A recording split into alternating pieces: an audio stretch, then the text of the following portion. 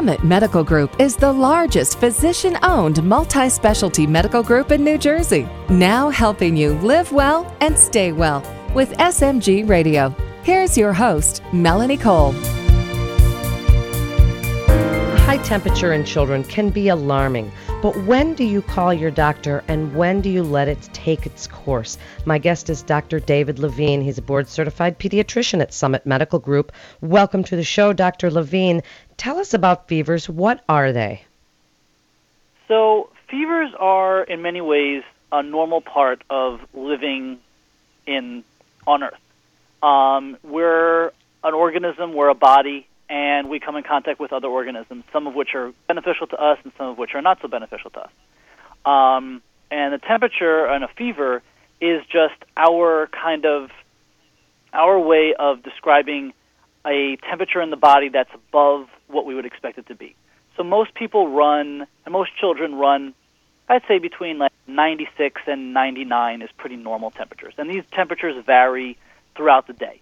Sometimes of the day, especially during the middle of the day, they could be on the lower side. And as we get into the evenings, they can come up a little bit. So a lot of people find that their children have temperatures closer to 99, even 99 point something in the evenings. And those are just due to variations in our hormones that affect the temperature. But sometimes the temperature can go higher. What causes the fever? I'm sorry? Okay, and what causes them?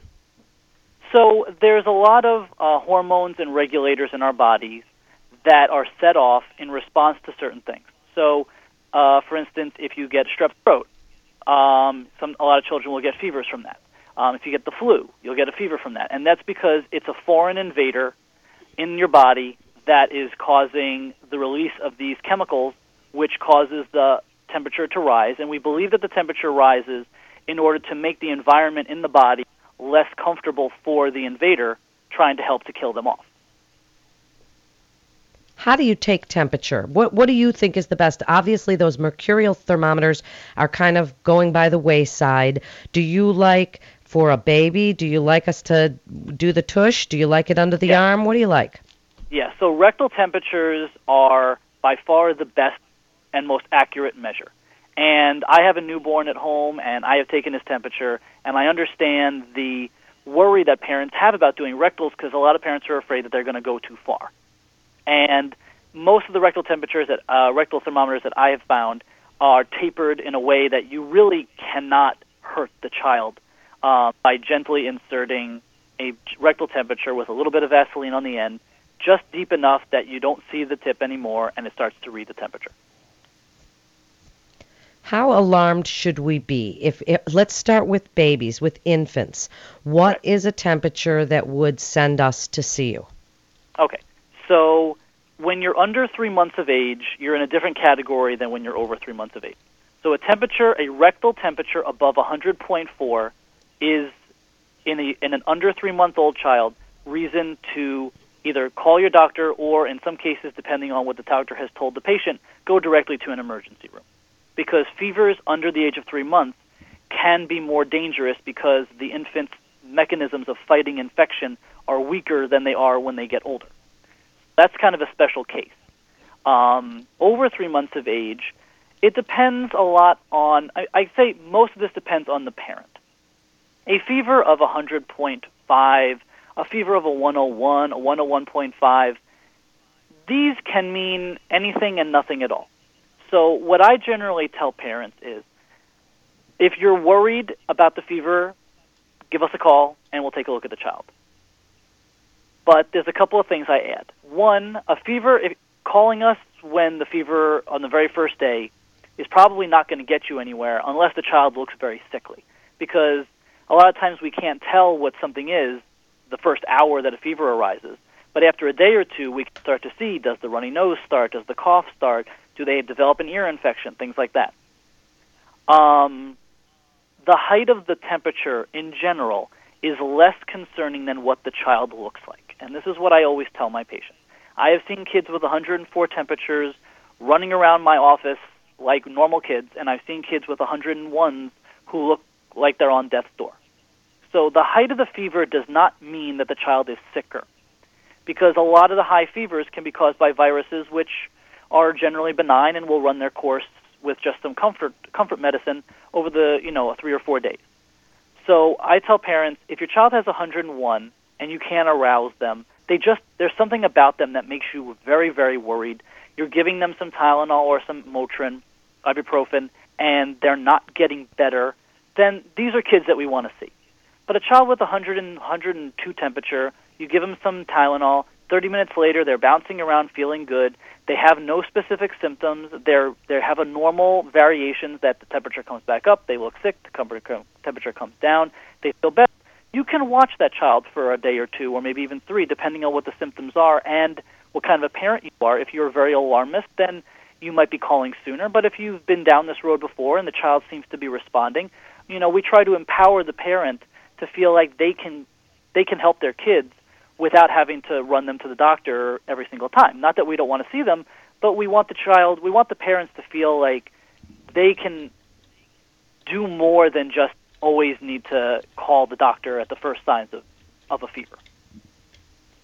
When do we want the fever to come down, Dr. Levine? Do we let it take its course? It's there to fight infection, to be inhospitable to the infection. When do we let it take its course, and when do we give Motrin, Tylenol?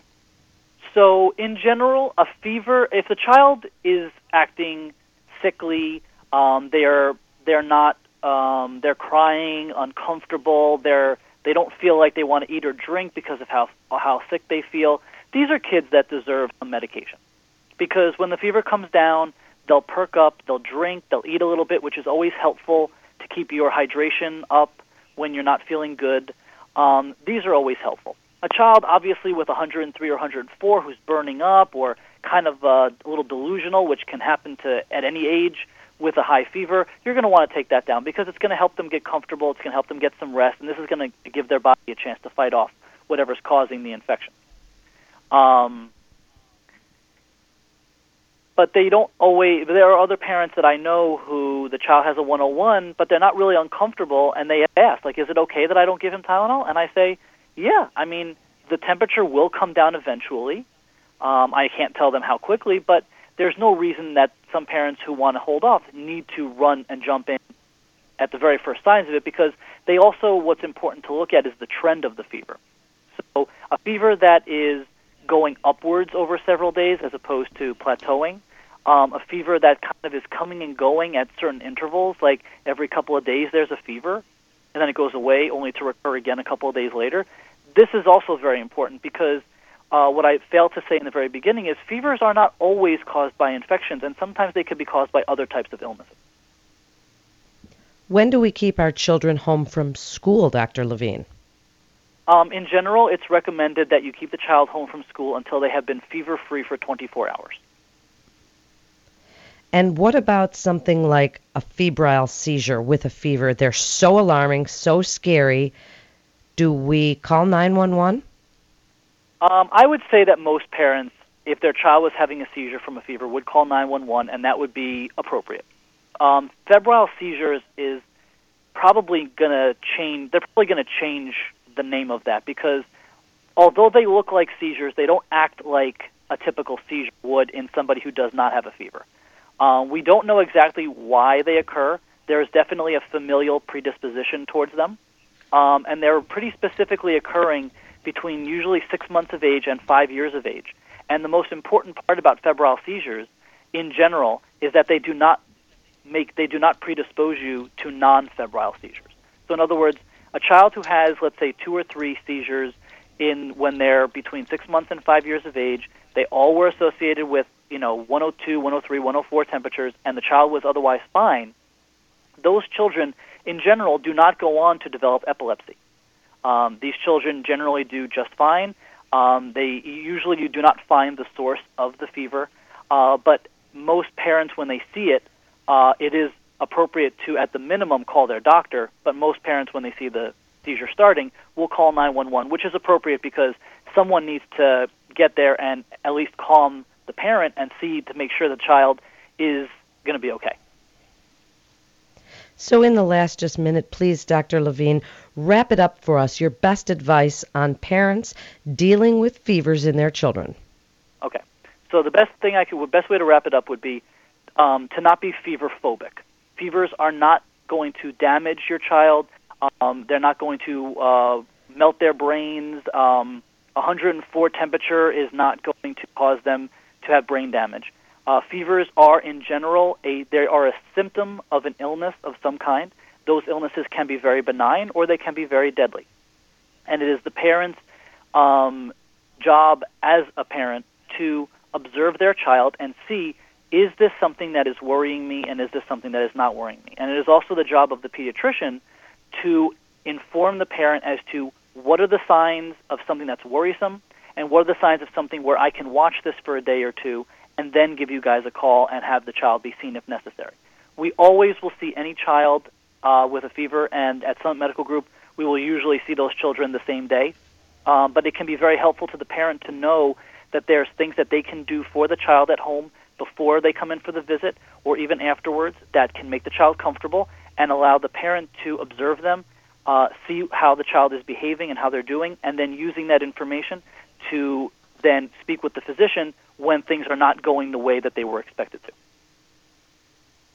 Thank you so much, Dr. David Levine, board-certified pediatrician at Summit Medical Group. You're listening to SMG Radio. For more information, you can go to summitmedicalgroup.com. That's summitmedicalgroup.com. This is Melanie Cole. Thanks for listening, and have a great day.